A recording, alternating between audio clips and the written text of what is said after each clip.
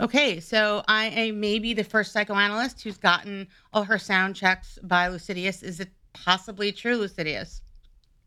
Yeah, I'll give the credit to Ben and Daniel.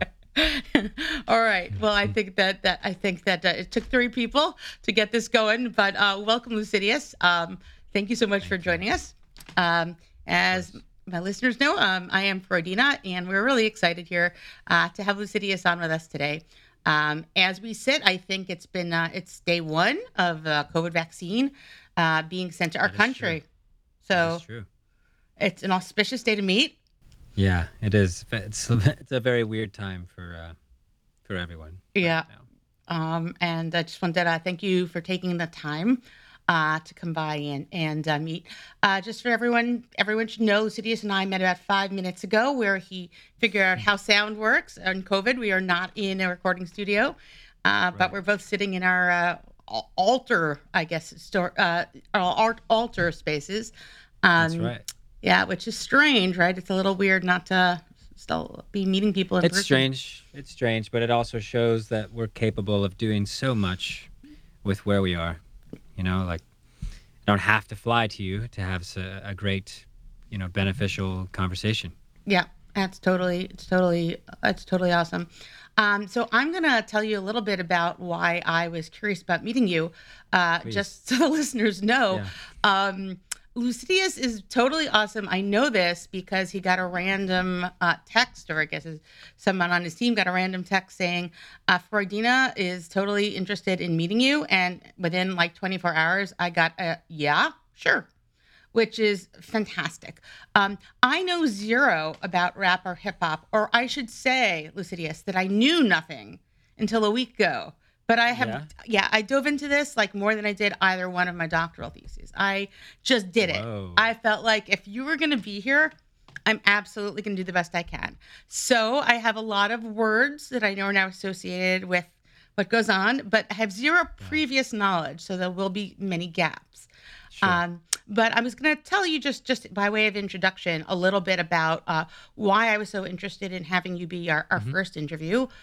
We did a full season of Ask Freudina, but I kind of was thinking a lot about over this pandemic about people who are Mm. really trying to make a difference mental health wise from all different fields. And I started Freudina basically the very beginning of March. I'm originally from New York, and the hospitals began to be overrun, and many of my friends who are therapists started to become overwhelmed. Started running groups, and also, in addition to regular therapy groups, started running some improv groups because what I really like doing with my free time to offset a lot of the more serious stuff is improv. And Mm. noticed the sort of heavy burden that so many people were carrying. So when I started thinking about, well, how can we have a conversation about mental health with non-mental health practitioners?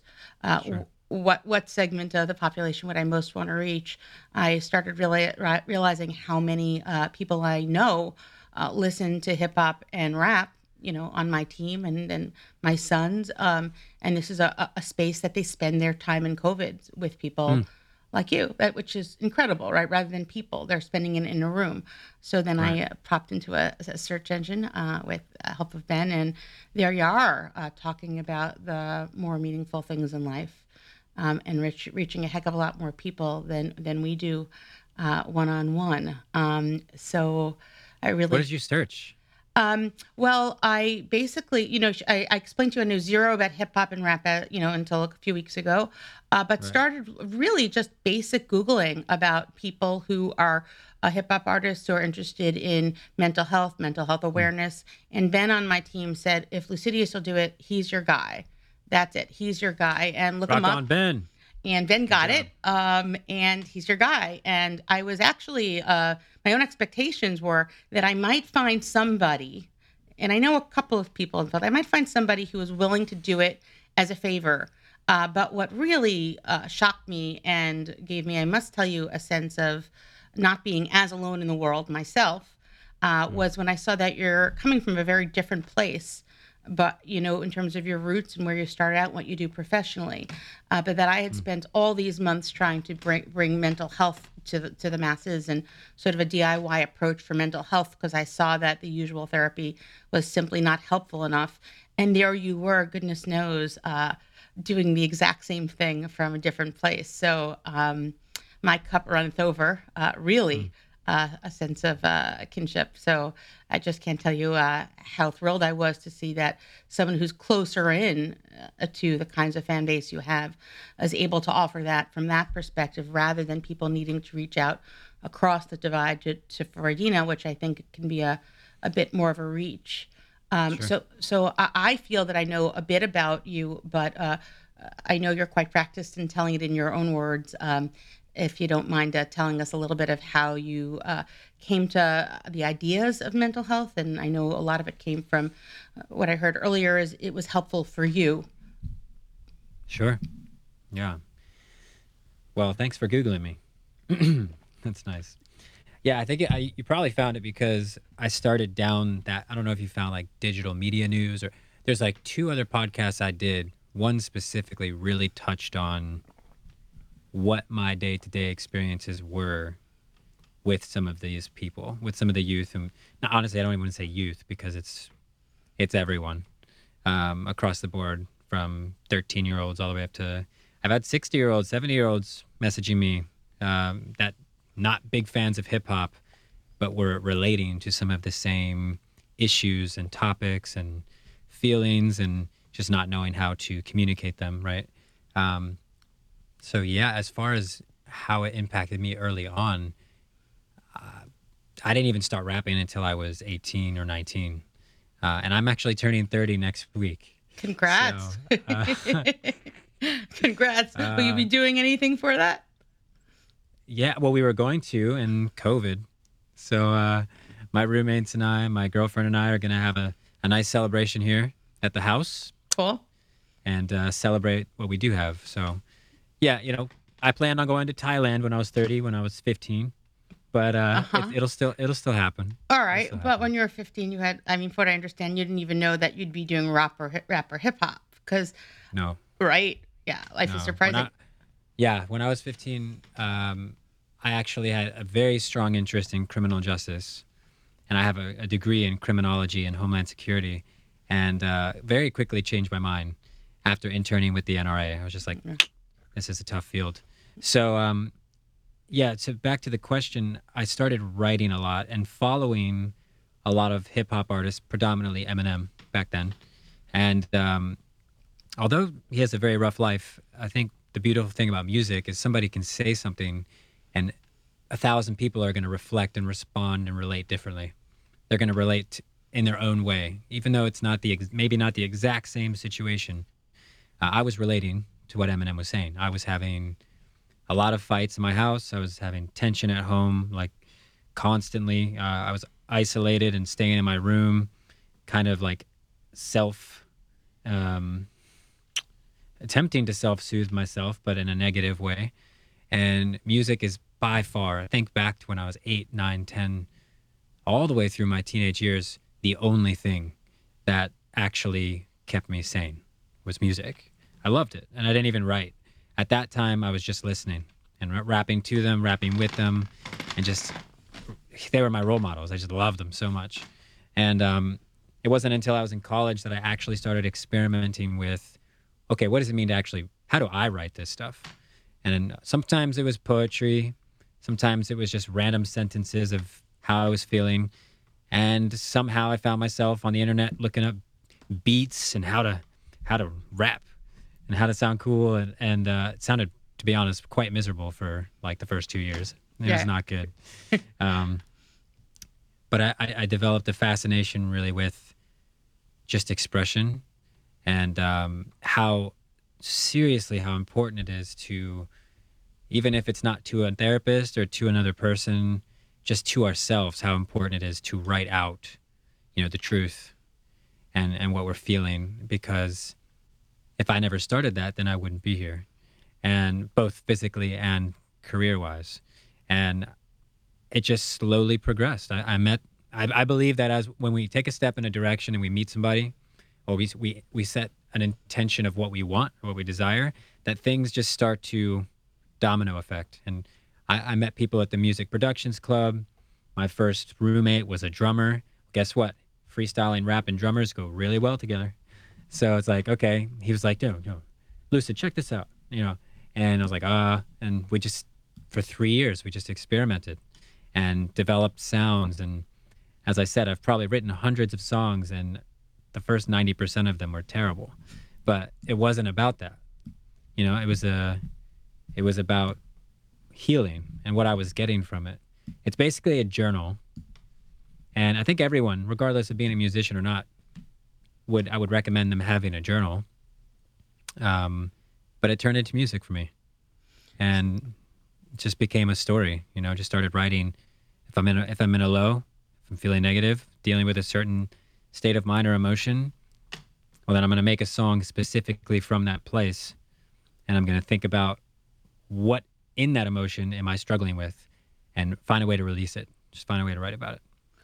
I guess I was really taken. I was listening to, I guess, two of the interviews you had done, and then read a little bit about you online. And some of the things you said struck me.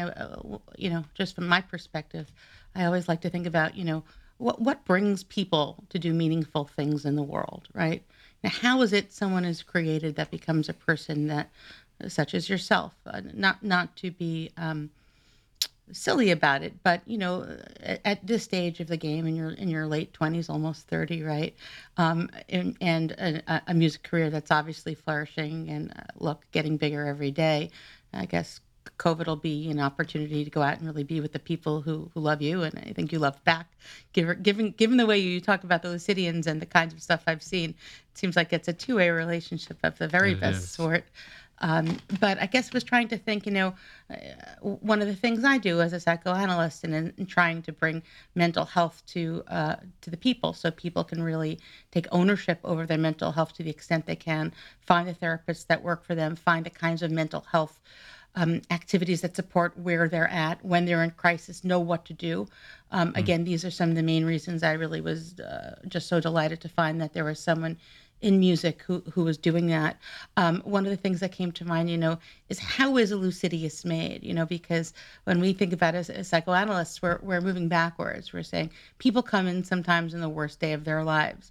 Mm. Sometimes we don't catch them, as you've alluded to, and as certainly in my experience, sometimes we don't catch people. They fall through, and we're not able to do that. And that's Mm. obviously unbearably sad, as you've written about very evocatively, but I think most of our listeners are not more than one step removed of having lost someone through suicide. I'll be teaching a suicide curriculum at the St. Louis Psychoanalytic this semester. And you Mm. should know, I wrote the curriculum. I listened to your song twice, and then I wrote an email saying I'm going to revise this curriculum. Really? Yeah, Wow. yeah. Why? I'm going to tell you why. Um, I think as practitioners, um, it's very. You said something really meaningful, actually. Mm. I think it was on a podcast with Ari's Take. You said Yeah. something really meaningful that got a little bit lost just because you were covering so much. It was an hour and 46-minute interview. It was long. It was Yeah. long, but it was a beautiful interview. And one of the things you said was they had started responding by text to all the people you could who were at the edge of things, who really were writing to you at the moment of despair. And some of that, I guess, I'm a big believer in trying to keep people from more than necessary pain that is more than necessary. So I don't.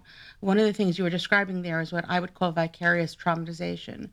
I think you described on that interview a little bit about what it's like to be the person that people are reaching out to. And if you'd be okay sharing a little bit of that, but not too much, Mm. that would be okay. When I mean a little is enough for you and not too much for you, because I think you're right that you need to preserve you. But what it's like and why you think people are reaching out to you, I think that would be just important for our listeners to hear a bit about. Mm. Um, that's an interesting question.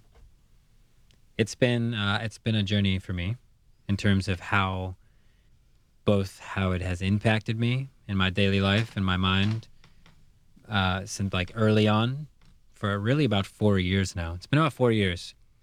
where I can open my phone, and which feels very surreal, where I can open my phone and undoubtedly within 30 to 40 seconds find some form of suicidal, depressed, or anxious incoming message. It's almost guaranteed for 4 years. And it's been a dedication of mine. I won't say responsibility. It feels like my responsibility, even though my therapist and other people have said it's not, to open and to be there for as many as I can. I've had weeks where I've spent 40 hours, like I've literally dedicated my whole week to just trying to respond and trying to engage. And the downside with that is it's a never-ending tunnel. And when I respond to one, well, that's just peeling back a curtain to somebody's world. And when there's hundreds of them, or hey, thousands of them, it's very hard to give the proper attention needed and deserved to someone like in that state of mind. So early on, I was just completely overwhelmed. I was very excited. I was like, holy crap, like, read this. I was like, Mom, like, my producer, like, do you look at this? And people are it's so what seems to be like not real, that they just don't know how to respond. They're like, oh my God, like, I don't know. I couldn't do that. I couldn't read that. I'm not sure how to help you with that. How are you feeling about it though? Because it's like a very, Hmm. and you're in this, Yeah. you're in this field, so you fully understand. Yeah. We can take a very practical. I'm not going to say, I'm very empathetic, and it still really impacts me to this day. And sometimes it can mess up a full day for me, depending on what I read. But most of the time, I'm able to come at these messages with a clear head, no matter how tough they are. And there's some very, very disturbing stories that I've been sent, and respond with love and be neutral and just be that receiving party for them without getting triggered and emotionally damaged and feeling trauma. But for the first 2 years, I'll be honest, I really think some of those texts put me in depression, like especially the ones that I lost, because I know some of the fans that I've lost have killed themselves. And I don't think any of them are my fault. I know they're not my fault. In fact, I think if anything, I was able to help at the end. But yeah, like it's frustrating. I was on my first tour last year. I was in Toronto, actually. I was in Canada, and this is still a new experience to me. Now I'm actually talking to them face to face. 14-year-old walks in, 8-year-old walks in, 35-year-old, and they're all like crying and they're talking to me. And I'm like, so this is the same thing as the messages, just in human form. And one of them came to me and he was like, do you remember this girl? She was in your group for like a year and a half, because I have multiple groups where Lucidians can interact and just reach out. And I was like, yeah, I do. I've talked to her. I pulled her up on my phone. I was like, we've talked over the last few years. She's one of my day one fans. And he was like, she was like a mom to me. I met her through your community, and she killed herself last week. And I was like, it's Yeah. I felt some responsibility because I didn't answer her last message, and that hurt me because I'm human, and I wonder if I opened it, could I have stopped it? And you know, the answer is no, but I could have helped, and I did my best. And I think at the end of the day, I'm very happy that I have the opportunity to respond to as many as I do. And I've had a lot of therapy around it, because it's just, I don't think any human is meant to carry. I've even talked to my therapist. My therapist has tons of clients. I mean, he's a very successful guy, but we're talking whatever. Like, let's just call it 30 clients. Let's say he's seeing 30 a week. I think that's more than he's seeing, but that is overwhelming itself, right? As a therapist to manage. But I could easily open 450 messages, and like just looking at it is just completely overwhelming. So I've limited myself at this point in time to opening a certain amount.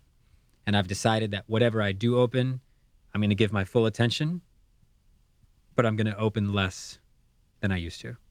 I'll do my best to open them over time, but I'm not going to unless I can respond and and like really be there. I'm just not going to open them because I think it will do a disservice to open something and not be able to respond or be emotionally available.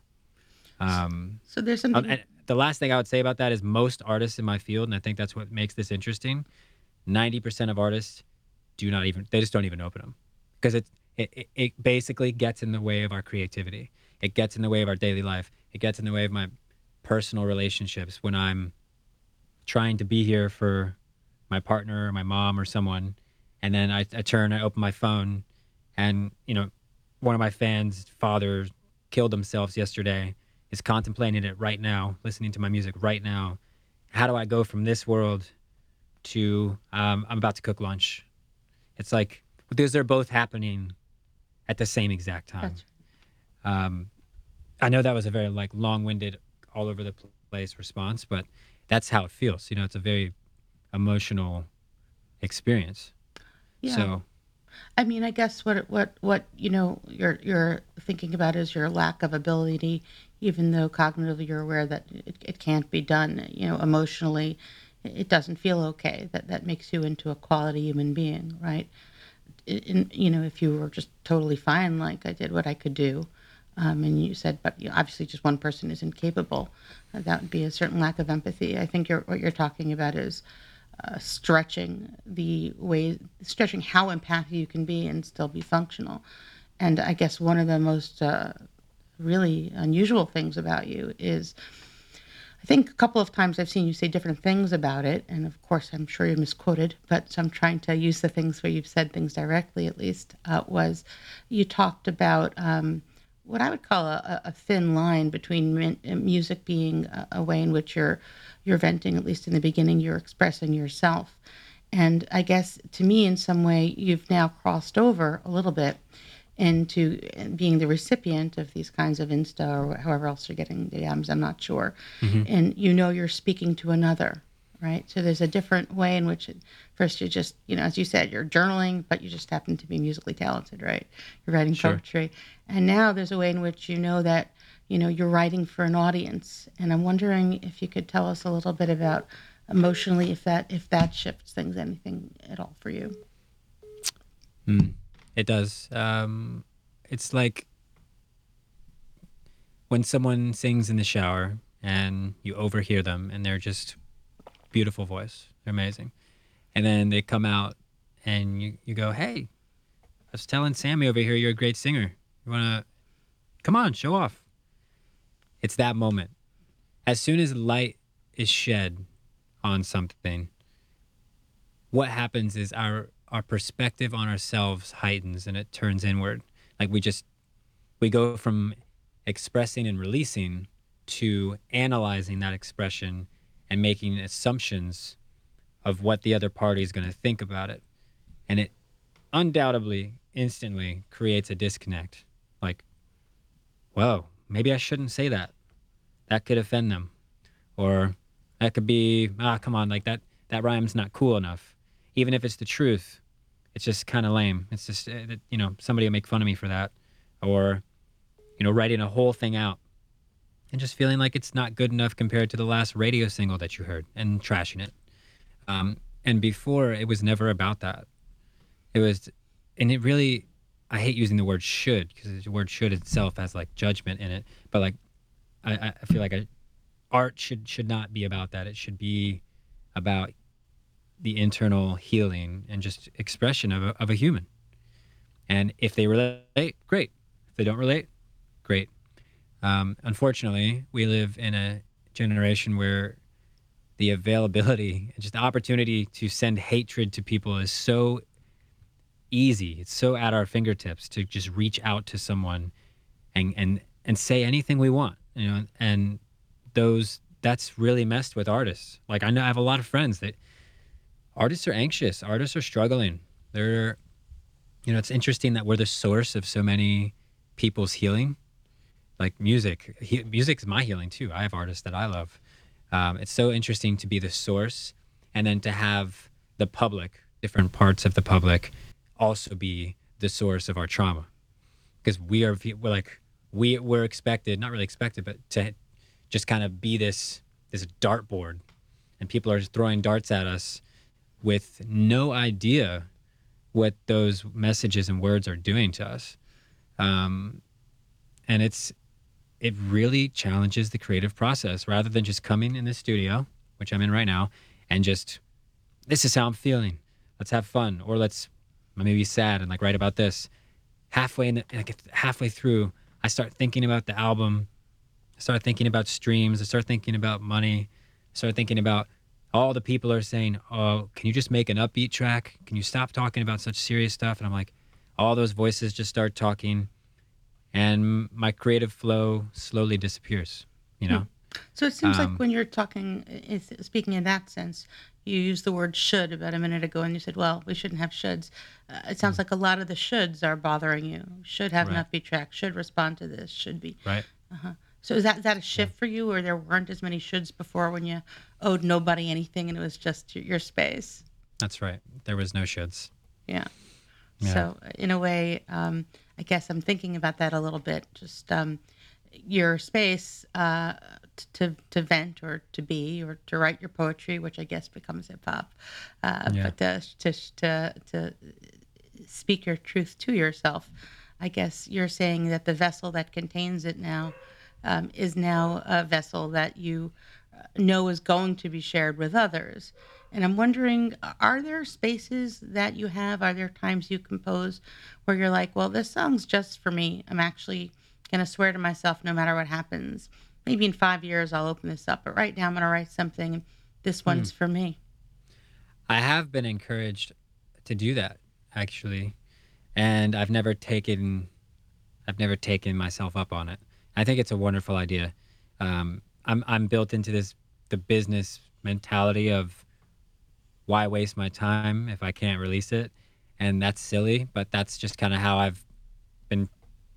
I work a lot, so I want to get the music out there, and I'm like, well, I want to spend time on what's actually going to be digested by the public and going to be most beneficial to as many people as possible and myself. And short answer is no. Other answer is I will take your challenge and Will I you? will do that. Will you? Yes, I will. Can we put a date on it? Like, do you feel comfortable saying in X time I'm going to get back to you for Dina and I will I have think done it? how about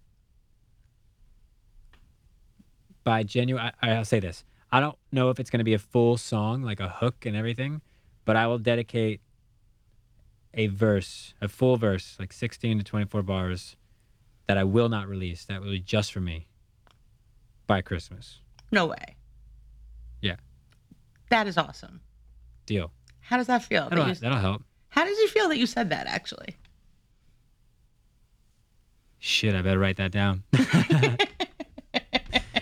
Feels good. It actually, this conversation reminds me of, because I used to judge artists a lot before I was one, of like, if somebody came out with a new album and I didn't really like it, I'd make fun of them when I was younger. Like, oh, I hate his new sound. I just wish he would go back to just sticking what he was good at. Like, he's fallen off the map. Not realizing that how damaging that is to the artist. And now it makes sense why there are so many one-hit wonders. I totally get it now. So I think I'm actually Yeah, say it, grateful say it, say for, it, so people get it. Actually, because I think it's yeah, really important when you talk a lot in your music about people, all sorts of people of power. In fact, like your hashtag equals, right? And I think you're actually talking about that now as well. So I guess it would be wonderful for the listeners to hear what you mean by that. Like, why are there one hit wonders? yeah. Because I do believe there are. I'm not going to say this is fact, right? This is Mhm. my belief, and there's probably multiple reasons why there's one hit wonders. But one of the biggest reasons is because when an artist gets a hit like that, they're not just getting the money. They're getting public influence instantaneously, and the pressure that comes with one, the judgment that comes with just that much exposure. Of course, one out of 50 people aren't going to like you. Well, times that to 50 million. How many people are not going to like you? And they're going to make it very known. And like there could be 1,200 likes, 6 dislikes. Which one do artists tend to look at? The six. What were those 6 people thinking? What did I do wrong to upset those 6 people. So when you look at like such a large scale, a one hit wonder, somebody that goes global, they internally struggle with showing up and making a second hit that's just as good. Um, Both the internal pressure of creating it, there's like, oh my God, like even somebody I look up to, NF, who really actually does a lot of this mental health stuff too. Um, he even said at the peak of his career, when he was the highest, he was the most depressed in his whole life at the highest point of his career. And I think it's that pressure that's created that how am I going to sustain this? How can I recreate that? You can't recreate it. And that's the thing is people try, they expect us. They expect artists to just hit and compare to the last one. But we're different people every time that we create music. You know, we're not going to regurgitate the same exact story, the same exact sound. Like that's not fun for us. And I think it's this issue of what my third album is called, Enough. And I really think that the one hit wonder issue is kind of around this whole concept of enough. It's just like you thought that would do it, but it didn't do it. And I thought that a million plays I could die a happy man and just be like, I did it. It's over. And I did a million, and then like it, we're at like 150 million, and it's just like every million, every sale, every number, you reach it, or I'll speak for myself, I reach it, and I'm like, what's next? It's recognition that there is no enough in a number or in an accolade. There is no, and it's learning that, which I haven't mastered at all. It's learning that enough already is, and whether it's a million, 10 million, or one, changes nothing about the value that I'm getting from it and the value that the project is. And the beauty in the struggle that all these artists talk about, like there's beauty in the struggle, there's beauty in the journey, beauty in the come up. They miss that. I miss that. I miss it doesn't matter what this does. It doesn't matter what number this hits. I just want to create it. I just want to make it. I want to feel it. And I genuinely believe that's why bands, rappers, artists, singers fall off. They just can't handle it. It's genuinely impacted my career. Like I've actually considered stopping at times. I'm like, I don't enjoy this anymore. And I'm like, well, I can't stop. There's 500,000 people listening right now that are getting benefit from it. And I love it deep down, but it kind of becomes torture to artists of like, I'm not really enjoying writing this right now. And I don't even resonate with what I'm writing. So I really resonate with artists struggling with that.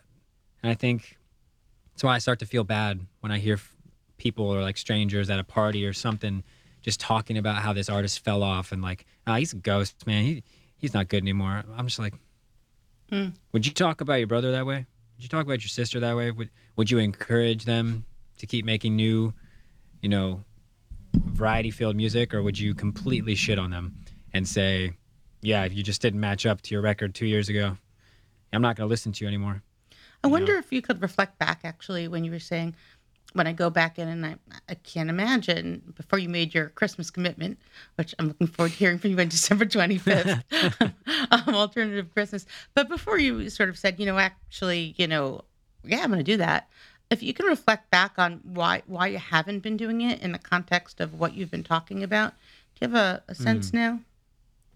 It's a good question too. I think the human answer, at least up front, is that I'm scared of writing my own truth. I've come back around where I didn't start. I started like ruthless. I wrote everything. I was angry, and I didn't care if my dad heard it. And I was like, that's beautiful. And I think because of the space I've entered, the career I've entered, the judgment on me, I think I've entered back into a place where I'm just scared to be honest.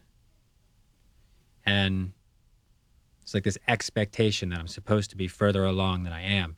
And since I am the mental health awareness and doing this speaking, like it's also realizing like I tell my fans, I'm still struggling with this, and I will be until the day I die. There's always going to be ups and downs and lows and highs, and like you don't just get over it and life stops punching you. I think we just learn to respond to it differently. And yeah, just a lot of mental health tools that can be utilized. But I start to feel like, okay, I'm on broken record at this point, and on top of that, which kind of loops back around to your question, there is a sense of, I don't know if I should be this honest about this subject. It could do damage to the person listening, or do I want my family to hear how I feel about that specific thing? And there's somebody like Eminem, he just doesn't care. And if he does, well, he says it anyway. He says everything, right? But that was one of the more amazing things to me, actually, that when I was hearing you talk about your one and only, as far as I understood, hip hop influence in high school was Eminem, like, or, Mhm. 90% of what you were doing. And just thinking about the way in which Eminem is going to, like, say his truth, live his truth, speak his truth. And something about that, it sounds like in your early music or when you were started doing it and you were just screaming to the void, howling or whatever it was, that was you, that was Eminem. And then I was reading about, again, this is all new for me, but your secondary influences later on in college when you started really freestyling and feeling like you're apparently in high school you believed you had friends who were good at this and you were not, and you didn't want Yeah. to look like an idiot, so you didn't. Did I misunderstand that? You didn't want to look No, like an no. idiot, so you wouldn't do it. So I Mm. guess if you have fans listening now, what do you think of Yeah. your former self who felt like an idiot, so would not rap in high school? I mean, it's kind of interesting, right? It is. I think everyone wants to be cool, especially Yeah. younger.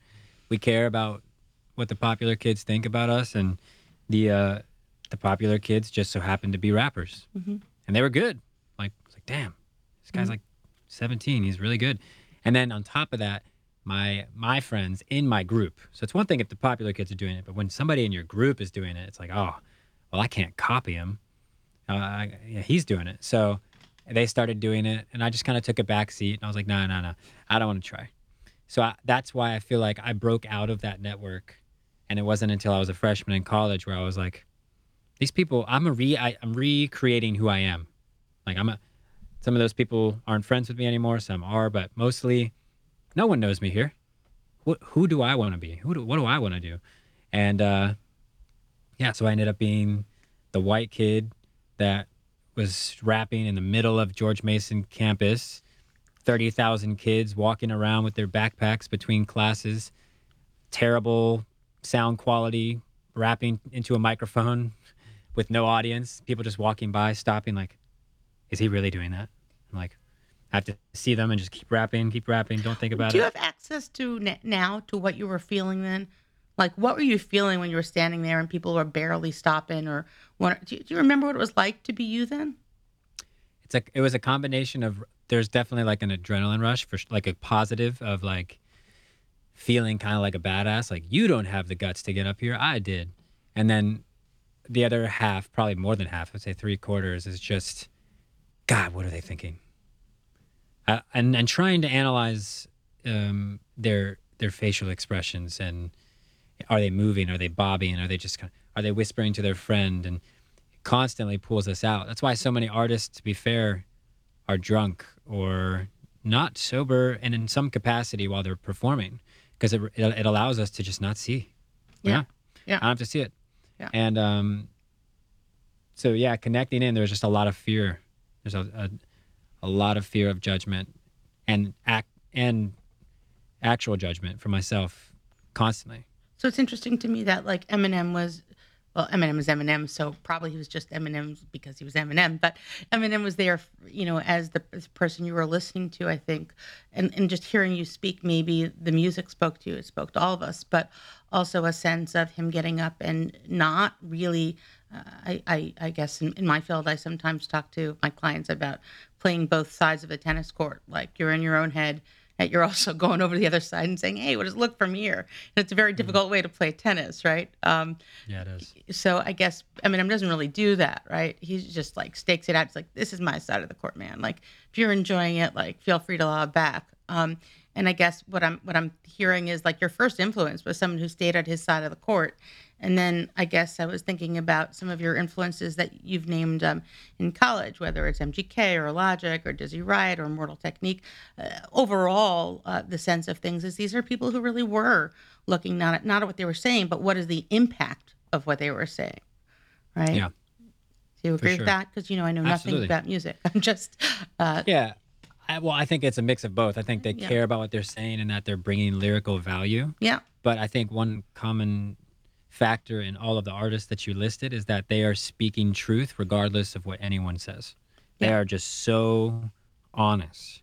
right, With Immortal Technique, they're touching on depths of gang activity and like serious political corruption and like racism. Like and MGK is coming from a tough neighborhood in Cleveland, and just he's just an underdog rising up and with just brute anger and just a crazy good rapper. But they're doing it, whatever their dynamic is, they're just honest. mm, They're just real, yeah, and they just, and I don't think they don't care. I think these people struggle with depression. They mm, care. They've just made a choice of, you know what, my expression is more important than what they could think and what they will think. And if someone's going to do this, if some of your listeners are listening to this and they're like, I love singing, mhm. I love painting, I love writing, but my friend Sally thinks I should be focused on my doctorate, and my friend Josh thinks I should be more practical. The quicker that we just snip those chords and focus on what genuinely makes us feel passion, if I could give myself any advice, it would be to do it sooner. So what the amazing thing to me is that you spoke to me about that you're struggling with this now, right? You can't write a song just for you. Hmm. Like Came you're back. Yeah, you're giving this advice out, and I hope it's like, what did my folks say growing up? They said to me, "Oh, do as I say and not as I do, please." you Right. know, but there's some sense unless it's really hard, right? Like that your passion, your driving force, what gives you your life hope, meaning, all that is getting back to where you were when you were 18 and terrible, right? Yeah. Let's Um, go back there. and it's hard, right? Like here you are, and you're like, wait, hold on, but I am also on the other side of the tennis court. I need it to land right. And part of Hmm. that, I guess what I'm thinking for you as an artist is very different than for others, because you mentioned that for some artists, like they're doing well. One song just did amazingly well and they want to land another really great one. And sure, that's there for you. And you talked about the business side. But the other thing you alluded to is you have a dual problem, as far as I can tell. You have, doing well business wise, but you also have, will it land well, will it help my fans? That's a very unusual burden.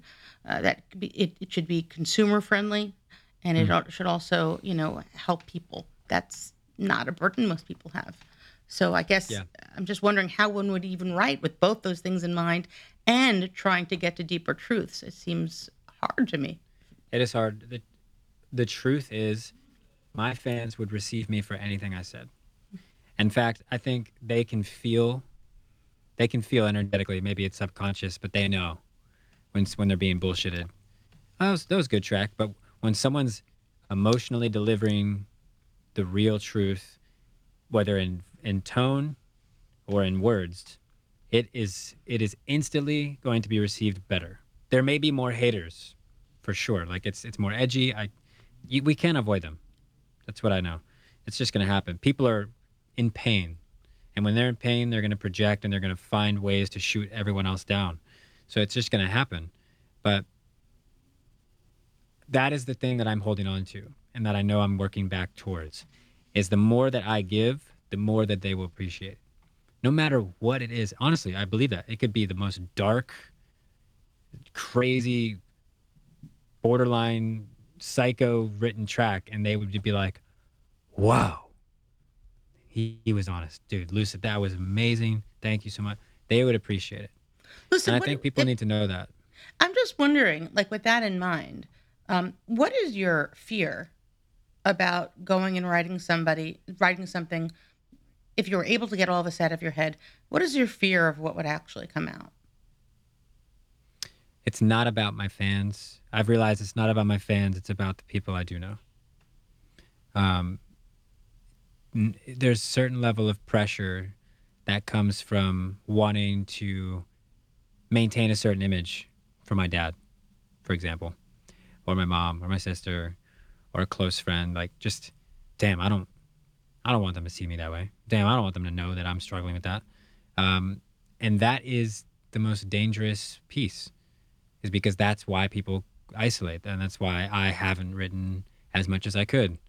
It's that genuine fear of like, I just don't want them to have the knowledge. I don't want them to know, and then that have that change their perspective towards me. Um, so I recognize that because I don't think it's my fans. I really think I don't have any fear releasing anything to my fans. I really believe them to be like the most supportive community ever, and they encourage it.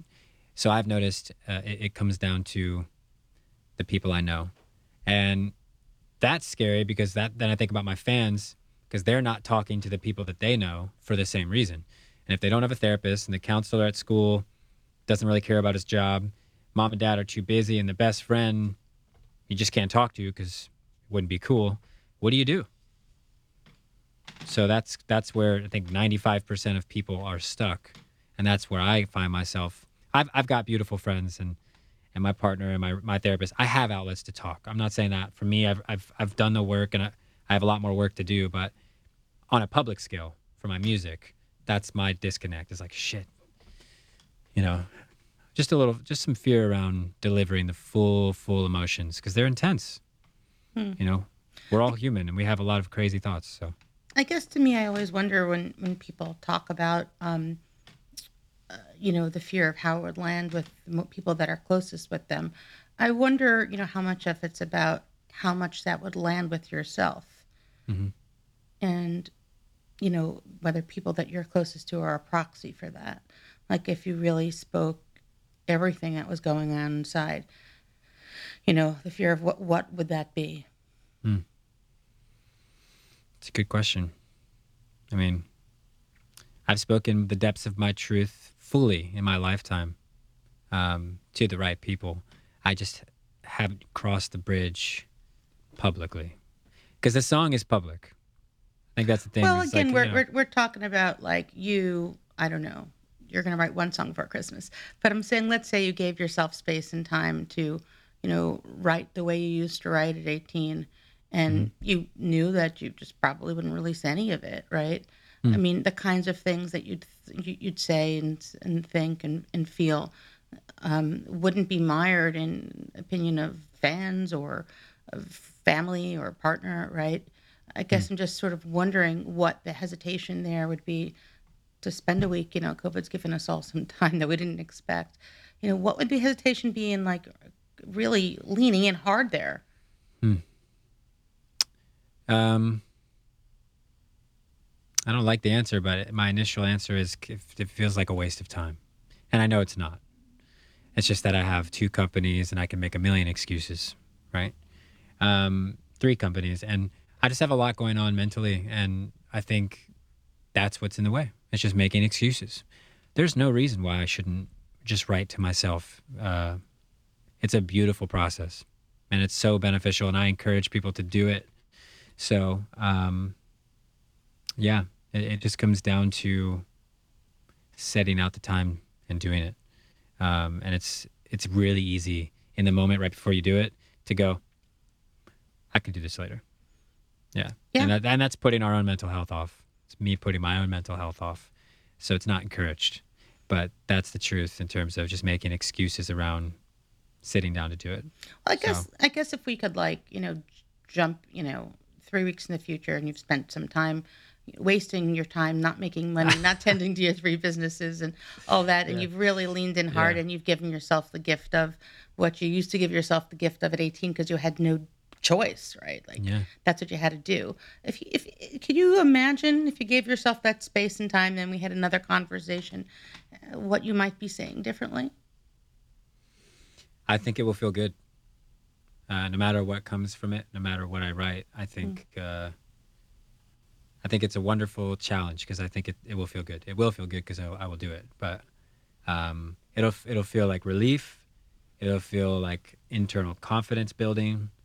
Um, I think it'll feel just aligned and authentic. So, yeah, I mean that's my assumption. Yeah. I guess one of the things about, I guess, I'm not sure exactly how to put this. I'll just be frank. What the heck not? It's only still a couple people listening. But the first season of Ask Freudina, which is the podcast associated with Freudina, we had listeners call in with problems they were having. And Mm. we sort of, we meaning I, but my team really puts it all together, sat down and just crafted responses one on one to each person. And at the Mm. end of each episode, said, okay, the following five callers may have sounded like they have nothing in common, but this is actually what's going on. And it's all the same thing. Mm. And that season's really about, it's called Flip Your Script. It's really about enactments. And the reason I'm bringing it up is I think that the way I was trained to think is that we all have different parts of ourselves that are constantly sort of all there, but we can't really experience them at the same time. And Mm. sometimes when you're having a conversation with someone, the thing they're projecting back to you is some aspect of yourself. So, like as you're speaking, I'm assuming that I'm just kind of a version of Lucidius speaking to Lucidius, Mm. that there are aspects of you who want to sit, want to write this stuff, are wondering who the heck is this guy who's got three companies, all these things that he needs to manage, the weight of the world on his shoulders. Like, where's the real guy? Yeah. Um, and I'm assuming that that's part of yourself that you're still looking for. Otherwise, it wouldn't have come up in our conversation. Very true. Yeah, I mean, Very true. I'm guessing that that's what it is. And I also am thinking a lot about the way in which you talk about the Lucidians. And I don't know if there are people who are less than Lucidians, like almost Lucidians, or, people who are just Yeah. fans and followers. Yeah. But there's so many people who listen to your music at times when they most need it, even if it's not their first thing they go to. They go there when they're sad, or they go there when they can't find words. And I'm wondering about the impact there also for people who are terrified to dig into the aspects of themselves that gave them the most solace Mm. in busying themselves with, the weight of the world and obligations. It seems like you have a lot of empathy there when you started talking about it earlier on. You have a lot of empathy there because that's where you're at, Mm. and these things accrue. They do. Yeah. So I guess And I feel most bad for, well, a previous version of myself, which was extremely against therapy, made fun of therapy. If you go to therapy, you're clearly screwed up. Like it's for the wackos. You know, and that was a complete lie that I formulated based on my friend groups early on, and all the just the toxic masculinity of a lot of kids, specifically men growing up. And yeah, that was my outdated perspective. And now I love therapy. I love understanding and peeling back the layers and understanding how to, realign and become a healthier version of ourselves. And um, I feel bad for the kids who don't have access to that, whether it's they're just in a bad neighborhood, bad school, the parents just won't put them in therapy. I don't know. There's a million different environments, but like I love my fans so much, and I don't. I wish I could help more because they're just reaching out in so much pain. It's so Yeah. incredibly heavy, Yeah. you know. And I have issues, sure. I had a tough childhood in many ways, sure. But some of the things that these people share are like, you're like, how are you even managing that? And how am I complaining about mine? Yeah. And I know it's not about comparison because a paper cut still hurts, Yeah. but it's humbling to see some of the stories. Yeah. And if I wish everyone had more access to Yeah. safe conversation, because I think it comes down to safe conversation, Yeah. whether it's with a therapist, a friend, or someone. It's just the ability to speak freely. That's right.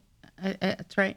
I guess I was thinking if it's okay with you, we started down a road earlier. So many of the things we've talked about have been important. So it's hard Yeah, not to feel get free to lost in take it. the reins. But I said to you in the beginning of our conversation, like one of the things that interested me was, like, how does someone become a Lucidius, right? Like, how does someone become a moral person who's so deeply concerned about others? Because, I think a lot of people, including parents out there who are struggling with, lots are going on. What should be the kind of thing I aim for to get a certain kind of result, right? I want to raise a Mhm. good kid.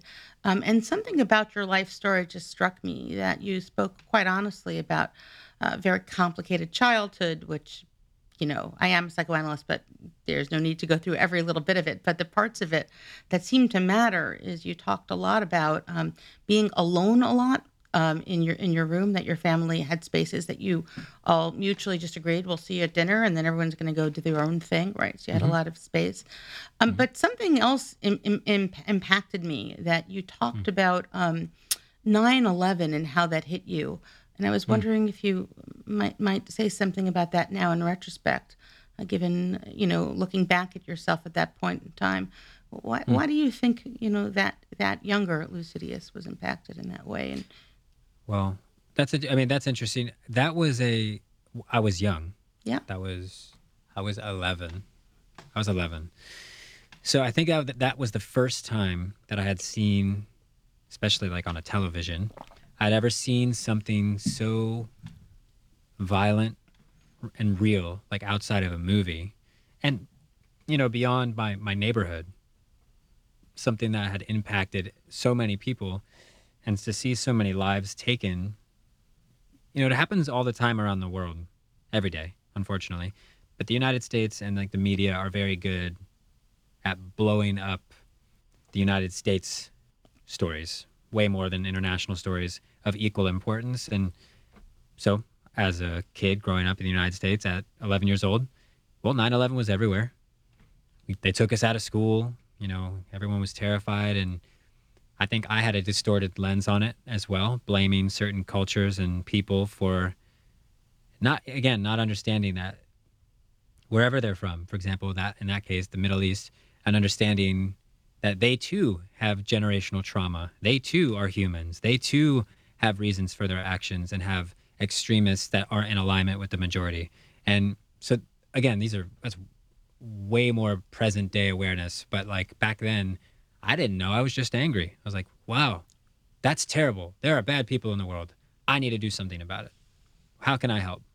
And at that time, it was really that day that I just became fascinated with this whole idea of justice, like criminal justice. How do I work against counterterrorism? How do I play my part in my role here?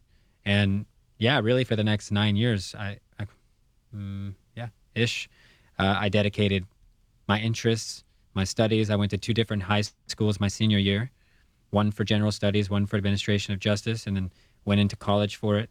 And it just formulated, it kind of like sparked my anger. It assisted my anger for sure, to want to make a difference. I was like, I just want to get the bad guys. And I think I developed a desire rather than going after specifically bad guys doing crimes, guys or girls. Um, I developed a fascination with why. Why are they doing that? Just like you did, clearly, because you studied psychology. Um, and I did it in a different way. I went down the arts realm and the self expression and emotional feeling realm. But I have such a fascination with things, and I'd love to. I'm sure we could have another conversation, and just I would dig into that mind for sure. totally, but But only after, said completion, Christmas of the this year track, means that you, apparently feel all sorts of feelings. But yes, after that event, of yeah, course, I felt the same way, that you yeah, were coming at it from a similar place. That why the heck was yeah, this happening? Why would people want to do this? yeah. And I when I worked at the NRA, and again, there's no judgment. Yeah, It's not a one size fits all, but a lot of people there were yeah, angry. hmm They were frustrated with their careers. They were tired from chasing and trying to fix these issues. I'm like, that sounds like a tough career. And I'm a very hard person at heart from childhood. I've been kind of closed off, cold, had to work out of selfish tendencies. And um, I was like, this career is going to hurt me. I was like, I know somebody as prone to anger as me and struggling with things, going deeper into that, you know, toxicity is not going to help me. So I steered away from it. and it's not. I value those people. Like we need the people to go to those places and work on conflict resolution, and I respect them. I just couldn't do it for myself. So But what's so interesting is that when you talk through your life experiences and the things you've tried and then decided no, and you talk about it as certain selfishness, I really heard your life story very differently. So I'd like to share my lens with you, yeah, if I please. if I could. When Yeah. I heard about sort of early childhood experiences, and you've been very open with many aspects of them. And of course, I think appropriate and not sharing others. Because I said there are really a lot of people in the world you care about, but there are only a certain number that you care about that much. And I love how you safeguard that and are still open. I think that's a real gift, to be able to find that line. It's a hard one. Um, but in any event, growing up in the way you did, and still being that kid who was impacted and said, "Gee, want to do something to help out," and then the way you sort of frame, going to the NRA, I think you did an internship there, right, and then Hmm. seeing Homeland Security and finishing your job, and then seeing the way people were hardened or angry or Hmm. had tough lives, and say, "Oh, that's not for me." It's interesting because then I guess as far as I understood, you went when you went to find something else that was nothing like that, and you found yourself at some point for what 4 years selling supplemental health insurance to teachers, scaring them about Yeah. illness, cancer, all this stuff's going to happen. You better buck up, right? Hmm. Now here again you are in a what seems like a very different career, right? As a rapper, hip hop artist, right? And the same Hmm. struggles seem to come up. Like you want to be a person who doesn't feel the weight of the world, and you're trying really hard just to do your job, to show up and warn people, like illness happens, buy this stuff, scare technique. But you still have mentioned, I think that you knew the stats. It wasn't like you were lying. You were just telling the truths. And here again, you're at least your third career. My guess is you've tried on others. Most of us have. Hmm. Um, of saying, I can't handle this. I'm inherently a selfish guy, is I think the way you were framing it. Like, I'm out for me. That's just sort of who I am. But nothing about your life story actually sounds that way to me. Every time you've moved on, it struck me that you were saying there's some kind of permeable membrane where some stuff's supposed to come in and some stuff's supposed to stay there in order to function. And actually, I'm a person who feels an awful lot empathically. So I can't really hit a field where I'm constantly going to feel that much. Rather than what I think the way you frame it is, oh, I don't want to become an angry, hardened guy. I think it's unlikely that that's really what would have happened to you. It strikes me you're a person who feels a lot and is super empathic. And Thank you. yeah, Thank you for that. I appreciate that perspective. yeah. I think just to clarify on the word selfish, I think at an early age, I learned that I needed to isolate and disconnect to feel okay. So connection scares me. Luckily, I have a partner who has taught me a lot about that, like being more safe and more vulnerable. And but still, it's rooted really deep. And I oftentimes, unconsciously, I choose something that's best for me. And sometimes don't think about others right away, and it's selfish. And I don't think there's anything wrong with being protecting ourselves and choosing our desires and what we want, but there is definitely a level of like inclusiveness and awareness that I would like to get better at in general as my life goes on, and just being more just like helpful to people around me. I do so much in my brand, and I've made a lot of positive career moving shifts, but just mentally, I think it's those thoughts that are just chemically aligned for so many years. There's just bad, just habits of, hey, disconnect, close out, don't talk about that, protect yourself, just very isolated, alienated thoughts that trigger actions that I don't actually believe in.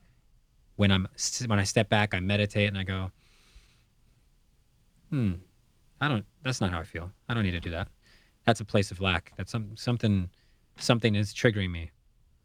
And So I appreciate what you're saying, and I believe that. I do believe that as well. I know I have a great heart. I want the best for everything I'm involved in, and I'm also very open in saying I've got trauma.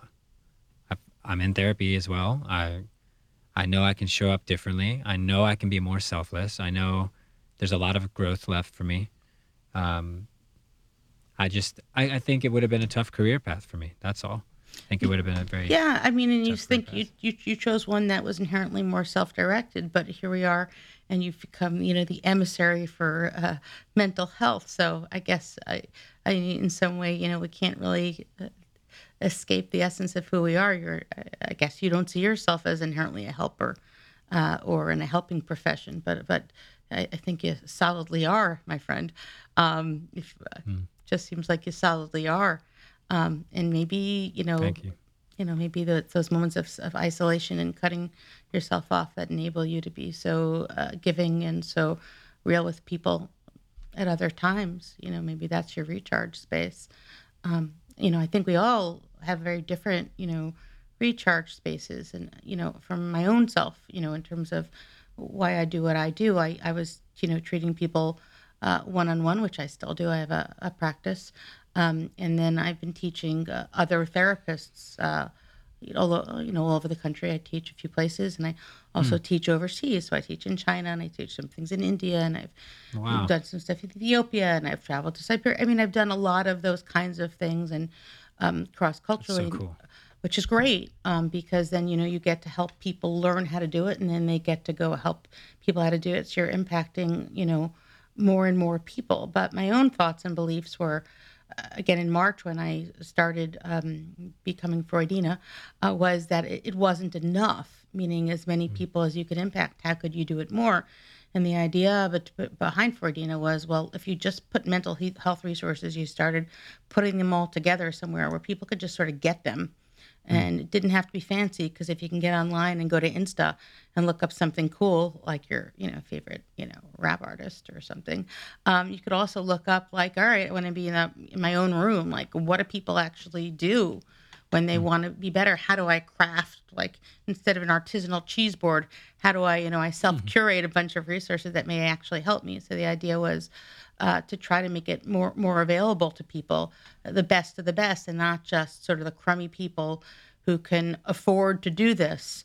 It's very, very hard. I think mental health in this country, decent mental health, is very expensive and very hard to come by. And it really doesn't have to be that way. I think that's what I've learned. mm, Some part of what I think the DIY aspect of it also struck me that I was doing this only since March, but you've been doing it now a good couple of years. That music itself, and mm. it was also being, shepherded through this screen of labels and managers and all this other stuff. And you also were a person who was like, okay, well, if we didn't do it that way, right? A, I could make more money, so I could probably choose to do the things I want to do, and B, Mhm. this sort of screen between me and my fans might dissipate in some way, right? So Absolutely. I really, valued that.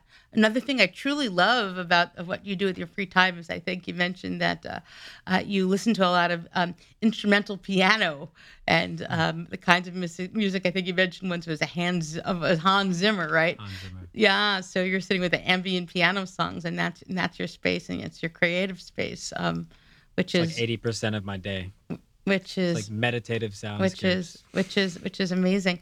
I'm wondering, Lucidius, do you have questions for me? Hmm. Or any either about what I've heard or what you've said, or general questions about mental health or anything else regarding the Sure. world for Dina? Thank you for being so open, and I'd really just Of like to course. reciprocate in any way, and we'll cut out of this anything that doesn't feel comfortable afterwards. I think that makes sense. It all felt good. Okay. Yeah, I appreciate that. Hmm. Well, first of all, could you tell me what is it like? What's it like to talk? Like when I'm asking these questions, what's it like for you? To respond to these type of questions, Mm, as as time has gone on, because I communicate so often with my fans on similar topics, it really comes naturally for me. Um, It started earlier in Florida, like 3 or 4 years ago. I took a very intensive therapy course that was like a 33-hour weekend, and I did it every 6 weeks for like 2 years, where they really, really break down. I mean, we've all been through some. There's different variations of these all over the place, but really tough and like awakening experience. That was really just the tip of the iceberg of realizing how much I had been avoiding, and still hearing voices from the things I was taught years ago because it was so impactful. Um, but since then, it hasn't been too awkward for me to meet someone new and to, if I get a good, trustworthy, energetic vibe, to just be like, yeah, like, I do have issues with this and I struggle with this. And I don't feel shame just being real about problems and about mental thoughts and fears. And whereas previously I would just lie through my teeth about how I was really feeling. So now I could stand in front of, whether you have 2 listeners right now or you have 10 million next year, like I would speak the same, and it doesn't bother me. I think when you start to touch into some of the deeper rooted parts that I avoid, I can sense some just internal awkwardness of like, yeah. But then I'll still respond. But yeah, very few points of tension for me. Like this is safe for me. Like I feel better, if whether people are watching or not, after I talk about this stuff. It's like it brings awareness to myself. I'm like, oh, and it makes me feel relatable, not as alone. There's other people doing this type of work. My thoughts are sane. They're accepted. Like, I think I would feel worse not having the conversation. By the way, totally happy to take this entire thing, and put it the place that you ostensibly are putting your music, which is in your heart and your soul, and archive it. So, we'll do whatever we need to do with it. But any part of it, or even all of it, if it's just that's what happens with it, that's great. If this is what Cool. I mean, I think I want to share parts of it with my fans too. yeah, I think a lot of these responses were great. yeah, Um, that's okay. I think I do have one question that Yeah, comes to sure, mind. please, as many as you like. So Mhm, from a professional mhm, perspective, mhm, educated, like mhm, from the psychology background, mhm. w- do you have rules that you follow based on, like, when someone in that state of mind of I'm going to kill myself? Are there any like immediate things that you have learned that are like just there are rules almost to follow that when that situation arises, what not to do? Because I need to make sure I'm not triggering or doing anything that I should not do. And then on the flip side, are there any things you should do in that moment of contemplation for someone? Behind me, I don't know if you can see him. Can you see up there? I can't. Oh, sorry. So I always keep Papa Freud around.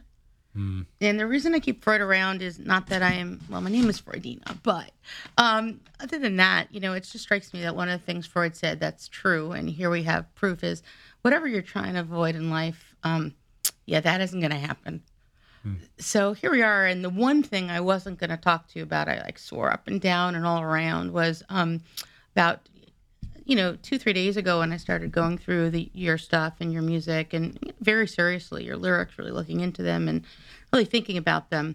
Um, there was a SWAT team arrived at my house, and my street was blocked off. Hmm. And the police came by to say that there was a shooter. This is a very unusual experience for me. There was a shooter who had sequestered himself in a building. It so happened the window is very close to my window of my office where we're sitting right now. And then I heard that apparently there was a gunman, and I should be very careful or something like that. And then there was a relief, like the SWAT team left and the news cameras all left, and they said, no, he just killed himself. You're good. And I had been sitting with, you can imagine which song I was singing with. It was Sitting With of yours at exactly that time, was what you had written about Taylor. And I said, that's the response? Some 20-year-old kid just killed himself in the next door You're building. good. What the heck? And I was crying. I was really crying. I was like, I was just literally had been sitting with your music and with your thoughts and your feelings, and I'm thinking, this poor kid, his entire family, and the response here is like, oh, don't worry, gunman shot himself. Like, what the heckity heck? And of course, it had been the building next door as I was reading your lyrics and listening to your stuff, so It's I a think lot. it was a lot. So, as I said, I think Freud's always told us the stuff we avoid just comes back. And I told you earlier on, you were trying to avoid being the kind of giving, kind, empathic human being in the world that is a tough road to be. It's a tough road to be that kind of person, a giving person. But apparently, one way or another, you're doing it. So now you're doing it through music.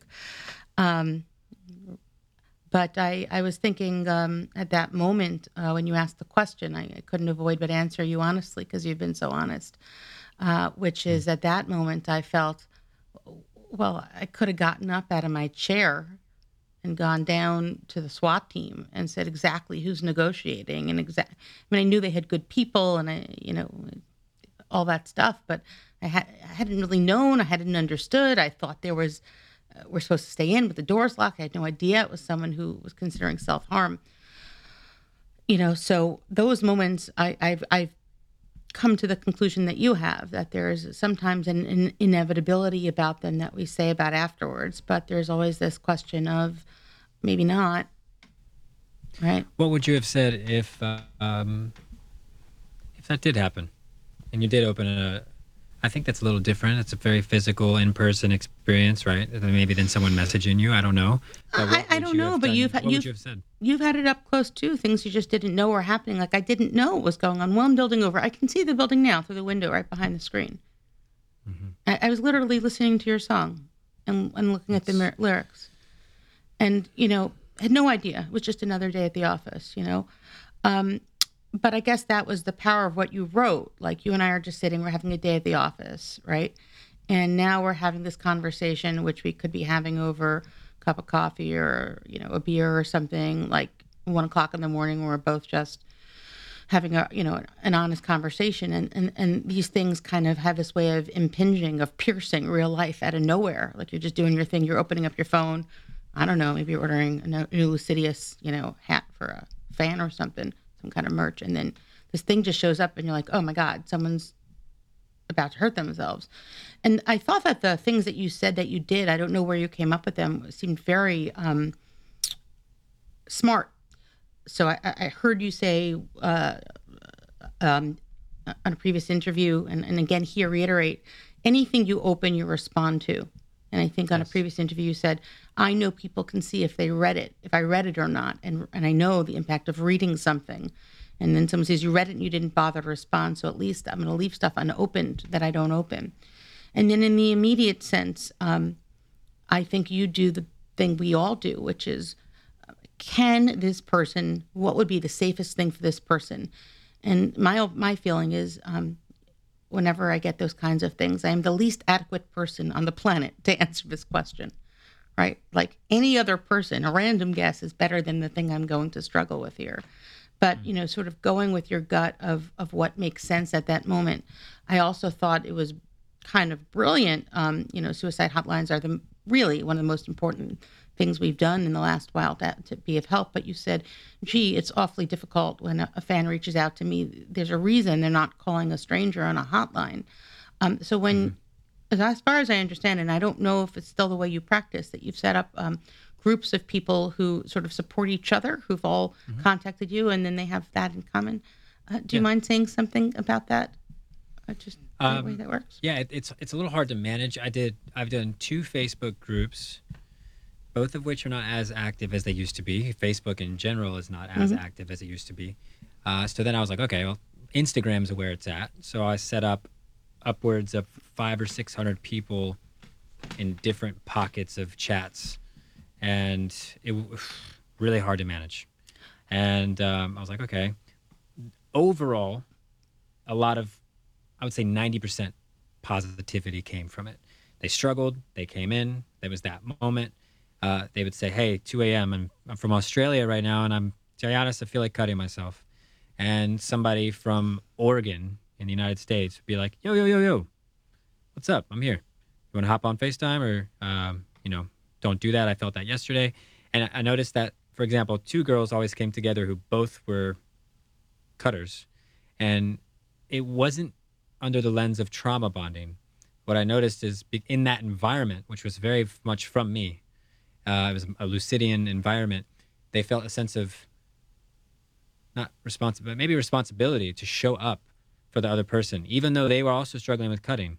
Maybe on this day he wasn't, and she was. So when she was, there was just like this, I'll pull you up. You got it. And maybe the next day, this person was like, "Oh, I'm falling down." They're like, "Oh, no, no, you were there from yesterday. I got this."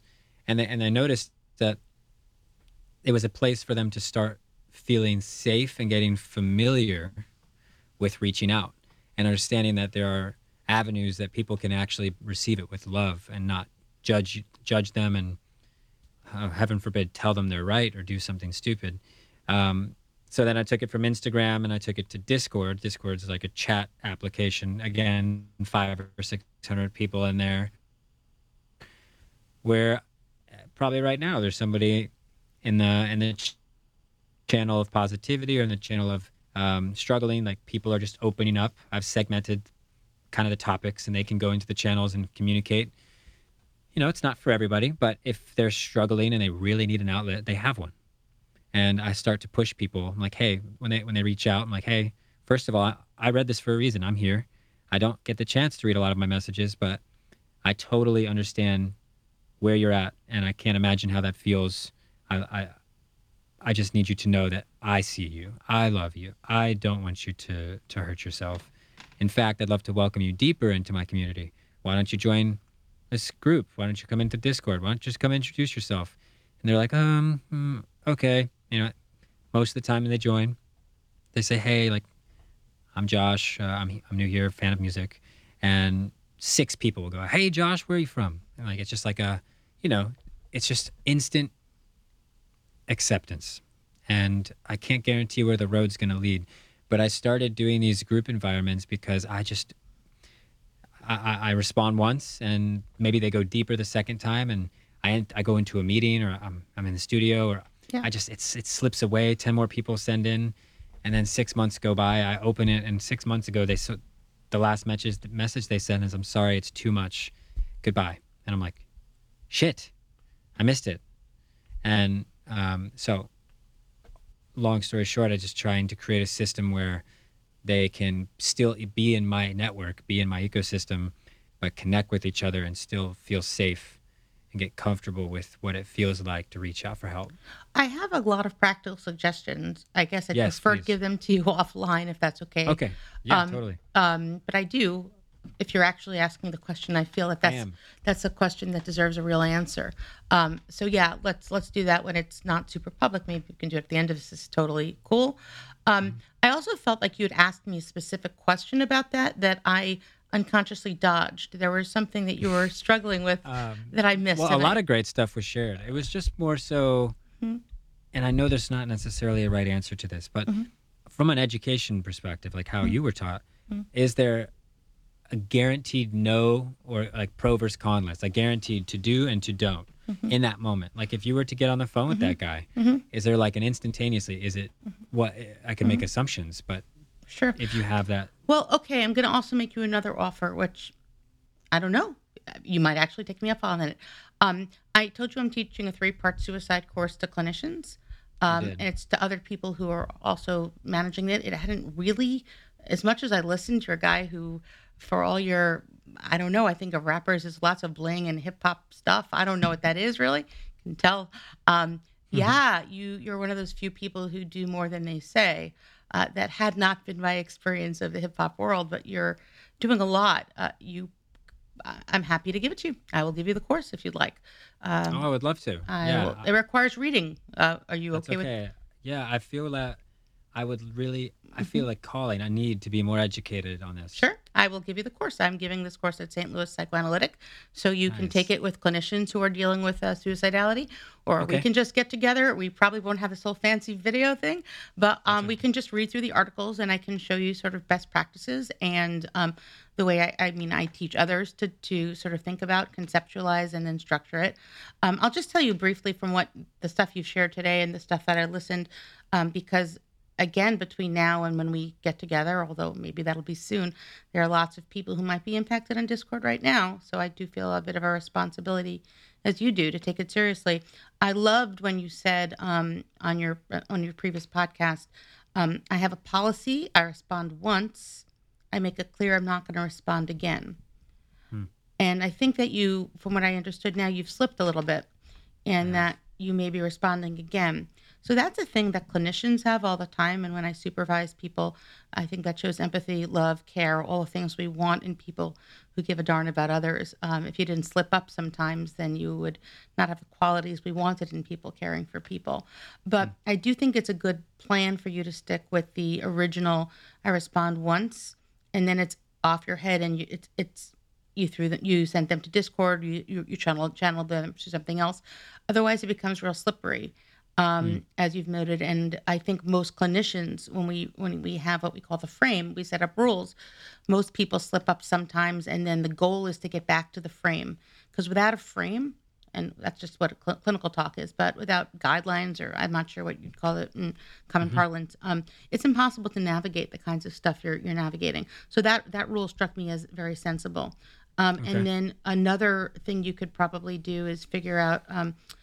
I have no idea why I'm telling you all this, Lucidius. I feel a little bit silly, but you'll tell me to stop if it's too much. But on your original, on the Insta that I reached out on, um, I guess that would be the place that people would land on if they were just trying to find you once. Is that how most of your fans reach you? Like three DMs Yeah, there? predominantly. Yeah. Yeah, so I guess it would be good if you had sort of happy to help really. If you had it set up in a way that people would know what the expectations are, what the rules are. Hmm. Knowing expectations and rules actually You mean provides like of the safety. Discord?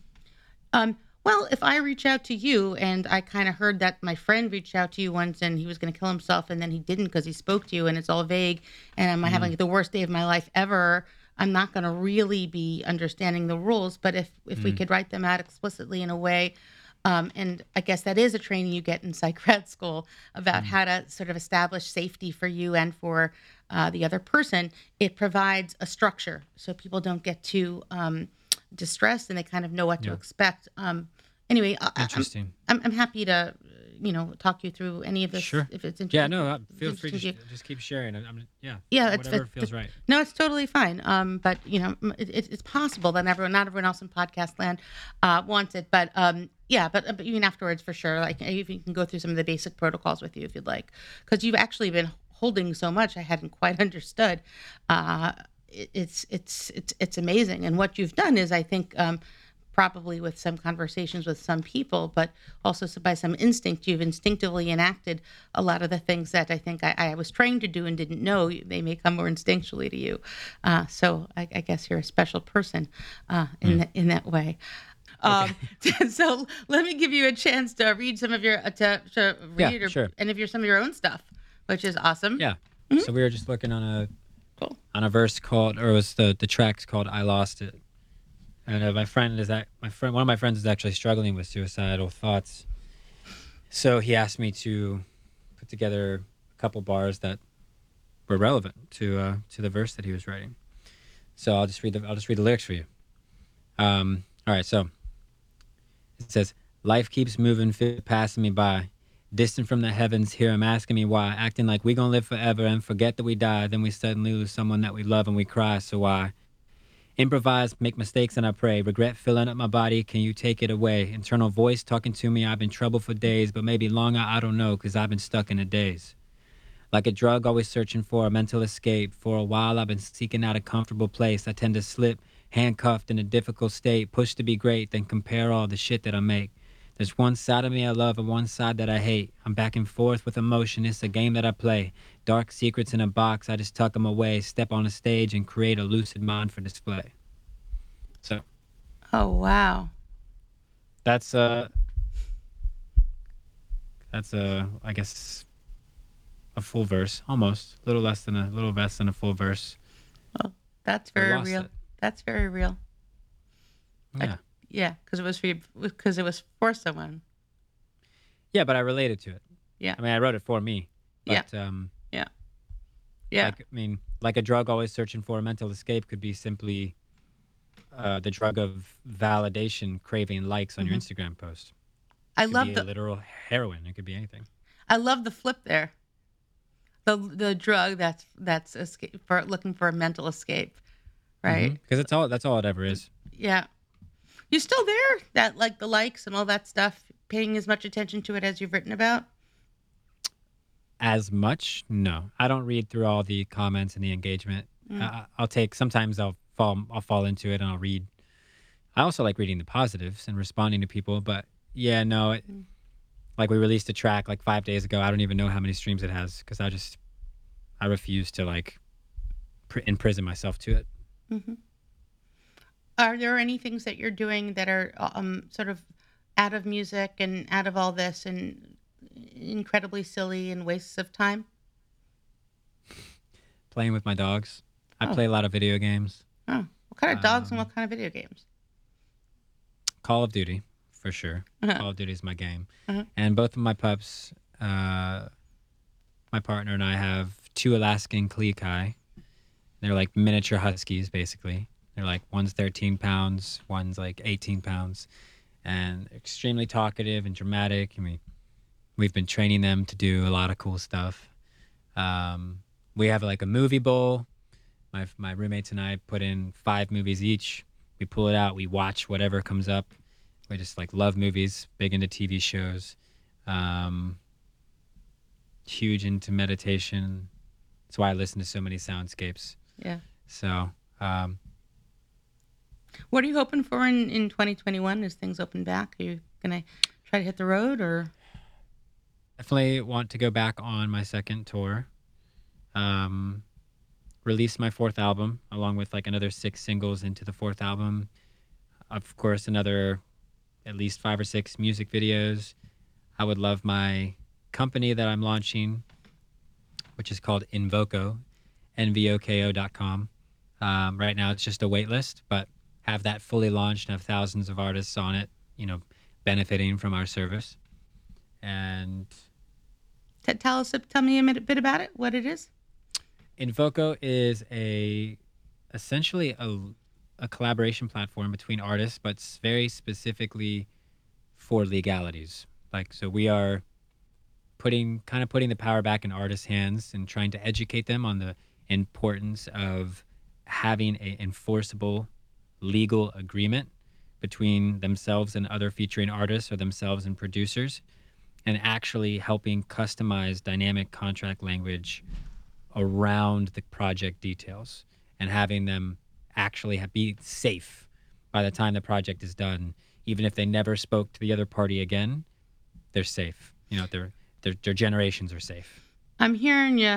I'm hearing you, dude. Like again, something else that you struggled with that was a mess that you're bringing Exactly. online for Yeah. everyone else not to have the same problems.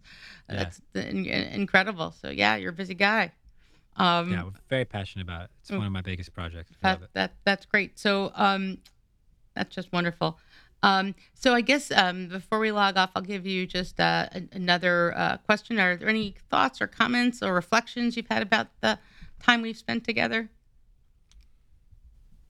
The main question that was coming up was just how I could be better serving my audience, which we kind of touched on, um, which is amazing. Thank you for offering just any expertise of your Absolutely. course We'll and like make a what you're doing. time. I'll make a time. We'll do it. Absolutely. I'll just sit with you what we do in a hospital. I'll just walk you through it. Totally. Sweet. Yeah, I would love that. We don't have 600 people like in a hospital, man. So Of course. yeah. So I'm saying it's incredible what you're doing, right? You're doing on this global thing, but same procedure should apply. So absolutely. Cool. It should. Yeah. Absolutely. And it's just relatable. I thought it was really, I've turned down a couple other podcasts and interviews that my publicist told me about this one, and I love what you're doing. I know just based on reading what you're doing, you're a huge advocate and just for positive mental health awareness and just healing people. And we need more people. We need more energy around it, and to see someone doing it from a really strong, well educated background is really refreshing. And to do so much homework on me, to actually care about my lyrics, my story, and what I'm doing, like it's beyond. I'm beyond grateful that someone would reach out with such, because sometimes people reach out and they don't really know. They ask questions on the spot, but they didn't really do any homework, and you clearly care about what you're doing, and I think it's really cool. Thank you. So I'm happy. I'm happy to be involved. Thank you. It's super cool for me. I really, I can't thank you enough. It's nice to know that there are people out there that you haven't met, but that share the same sentiments. You know, life becomes a lot less lonely in general, right? More connections you make. Thanks for sharing. I'm gonna, I guess, formally we'll figure out a way that I'll end this, and then Sure. I'll just sort of stop the recording, so then we could just get down to other stuff that doesn't need to be on this. I don't even know the Hmm. way I'm supposed to end this because it's been a rather emotional podcast. Do you want to sign us off? Thank me, and I'll thank you, and then I'll just pause, and then I'll stop the Sure. record. Cool. Thank you. Sure. Well, I would love to say thank you for having me. I think and I hope that this can be a powerful subject and topic for a lot of people, both for my listeners, your listeners. And if anything, I think what I would like to have it bring some clarity and resolution around is just that all of us are dealing with this, and the safest thing to do is to just reach out to someone that we trust and just talk about it. And it doesn't have to be so intense. It doesn't have to be so formal. There's not like take practices and courses and this and that.